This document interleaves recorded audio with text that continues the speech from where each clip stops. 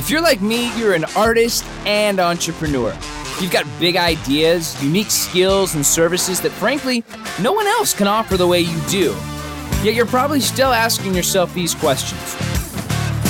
How do you make money yet still have time to create as an artist? How do I run a business if my mind doesn't necessarily think that way? And how can I create a future that isn't dependent on me trading my time for money? Those are the questions we ask ourselves, and this podcast will answer them. My name is Nathan Freitas, and this is the Creative Entrepreneur Blueprint. Follow me as I demystify running a profitable creative business and empower thousands of other creative entrepreneurs like you to make money doing what they're meant to do and impact the world in the process. Let's rock. What's up, everyone? Hey, this is Nathan with the Creative Entrepreneur Blueprint. I'm sitting across the desk from a good friend of mine, Ali Abrahimia. And Ali and I met, back last December, I think it was. It was December at your party. Yeah, got introduced through a mutual friend. Yeah. He sent me a picture of you and him in your underwear. Swimming. Wait, okay. I have to explain even more. Swimming in Fiji at a large event, a Tony Robbins event. Yeah. Mm-hmm. So he says. Yes. In any case, it's been. I'm really glad he sent that picture of you two in your underwear with the caption, "You guys should connect." Yes, dude. There's no better way to start a podcast episode than that. I'm comfortable with my manlyhood. Yeah, man. Well, what I love about Ali, this guy, he's the owner of Walls Need Love, which is one of the leading online retailers for wall decor. Wallpaper, fill in the blank for anything walls, right? Wallpaper and murals. Yeah. Mainly, that's what we sell now. In the past, we've sold a lot of wall decals and things like that. We're moving into just large format wall coverings. Yeah, wallpaper and murals. So aside from you being a successful businessman, the thing that have really like cemented our friendship is you're a spiritual mentor for me. And so I see that you're a spiritual mentor for many people. You're a business coach for many people. You've got the whole van life thing going with your van in California. So there's multiple facets that make up Ali. And that's why I think our friendship is so great. So I'm honored to have you on the show. Thank you. I'm honored to do my first podcast. I'm glad you think I'm interesting enough to talk to. So hell yeah, dude. We talked a little bit about this. So this episode's 15 minutes.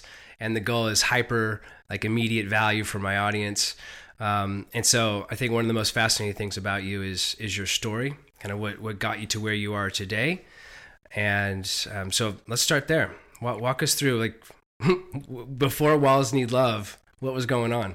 Sure. So I grew up in rural Arkansas, went to college, did that whole route, and at that time actually bumped into my father after many years of not seeing him, and he had a mall kiosk at the time doing instant photography. I went and stayed with him over a Christmas break, and it was just pretty much a crash course in mall kiosk entrepreneurship, and I kind of learned this one little photo business, and he kind of gave me some supplies, and from there I went and I started doing flea markets right out of high school. You know, making a few $100 a weekend or so. For a high school kid in Arkansas, that was a lot at that time. And then every summer in between college, I would go and set up a mall kiosk. And so that's kind of how I learned the ropes, really, was just going and doing, you know. My father, he was like, just go find a mall, go talk to the management, lease a kiosk, and go set up. Like, that was the objective. There was no plans or how to do it. It was like, this is what you need to do. That's the outcome, so go do it. And so that's what I did. And was that drive to be closer to your dad or to make money? I went and spent one summer with him. And so the first summer out of college, it was both. And then from there, you know, I kind of did my own thing. And that's how I ended up here in Nashville, because Opry Mills was a new mall at that time. And I drove out here and ended up liking it and staying. Mm. And so through doing mall kiosk and running a variety of businesses there, and also doing some import and wholesale and things, I kept seeing online retail rising every year, and then I was just tired of working in the mall, you know? Yeah. I mean, if you've ever worked retail, you get it. You know what I'm talking about. So I was really I had this vision of me starting an online company, but I didn't know how. But the important thing is that I had that hunger, I had that desire, I had that craving. I had the why. It was really burning inside of me. And so at one point I had a kiosk, and we were doing custom like car decals. So stickers that you put on your car, and they would say silly things or have different logos or whatever. And normally I'm selling to, younger, teenage, maybe guys in their 20s. That's typically who wants to put stickers on their cars. Well, this one morning, this little grandmother comes up to me and she asks if I can make her a sticker that says, "Grandchildren welcome, parents by appointment." And I thought that was really funny because I was raised by my grandmother. And I said, "Sure, I can make that for you." And we started designing it there. I would design right there on the spot. And I said, what do you want this for anyways? You want to put this on your minivan? And she goes, "No, I want to put it on my wall." And I thought, wow, a wall quote. I never thought of that. She said, "Yeah, some of my friends are doing it." And I was like, "Really?" So I made her a sticker and I sent her on the way, and I started doing a little research, and I realized that this whole market existed, kind of, but it was just in the very beginning. But I'd seen some other companies out there doing it, and I immediately thought, wow, I have the machine to cut decals. Everything I have, I'm already set up to do it. If I just shift my focus from cars to walls, my whole world changes. And then I can start designing and infusing some of my creativity and really expand on what I'm doing right now. And so I started designing wall quotes and things like that immediately, and I built this like custom kiosk, and I was ready for my Christmas launch, and I launched it in the mall in Rivergate, north of, not even in Nashville, suburbs of Nashville, right? And it completely flopped. People just didn't get it. Really? They didn't know what it was. They stopped by and they'd be rubbernecking. It was a beautiful, it was all lit up, but they just didn't understand what was going on. This was back in like 2008. And I got so many people that didn't know what it was. They would come by and they would ask me to explain it, and then they would walk off. So so I'm getting to a point here. Mm-hmm. The website started, Walls Need Love started as a website where, because I didn't want to explain what the business was, I would hand them a business card and say, "Here, go check it out online, read all about it. I'm answering all your questions there. And when you're ready to buy, just come back to me." Right. Well, so I built this like information page, and then people were like emailing or coming back, and they're like, "Hey, well," or asking me on the spot, well, can I buy online?" And so I was like, not yet, but soon you'll be able to. So I was like forced to build this online store.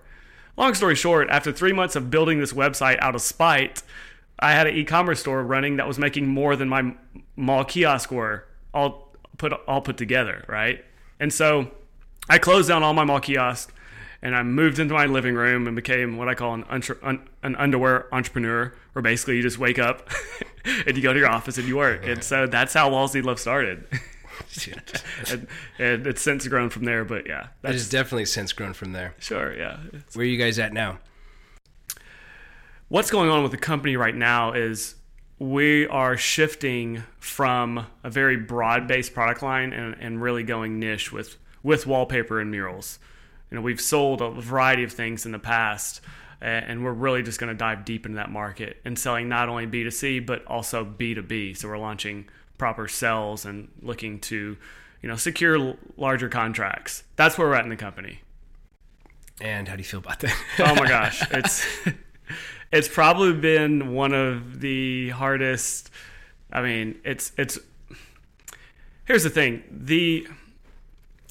The growth of any organization, the success of any organization, whether it be a business or a club or a team or whatever, is always going to be limited to the mindset of the leader, right? And so I, as the leader, have to expand myself, my awareness, my vision, and tear down these either conscious or subconscious limiting beliefs that are holding me and my decisions back, so that can then filter through the organization.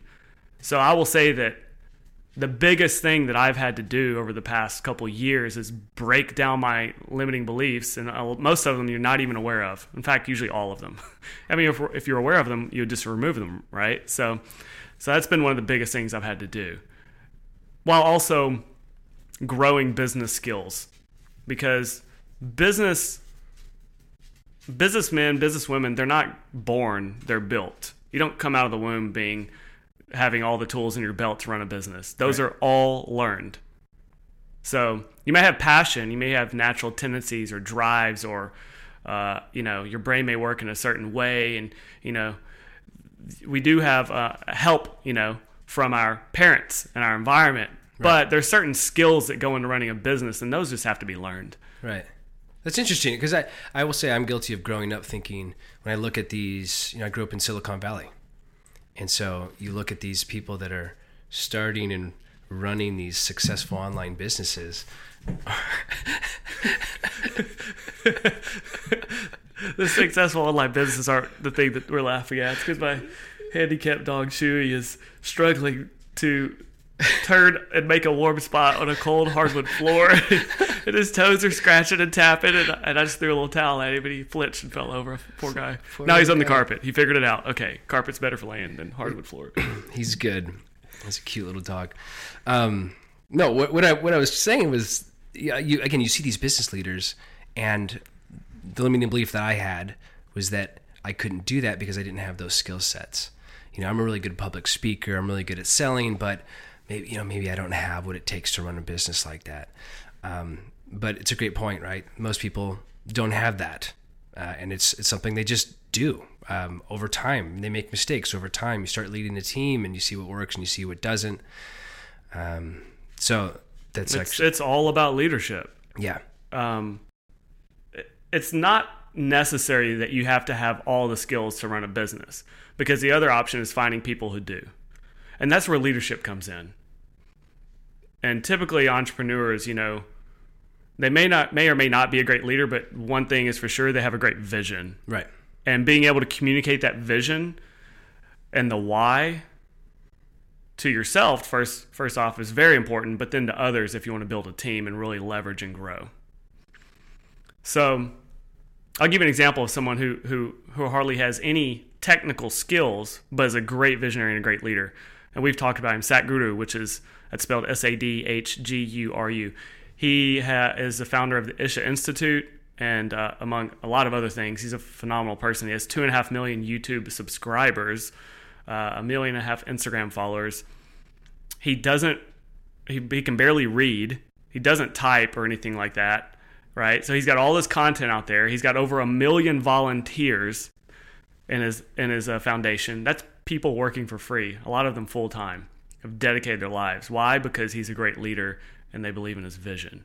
And so his ability to create a vision and then communicate that to team and then help to see the qualities in other individuals and to kind of put together a framework there, that's how he's able to build such a great following and make a huge impact.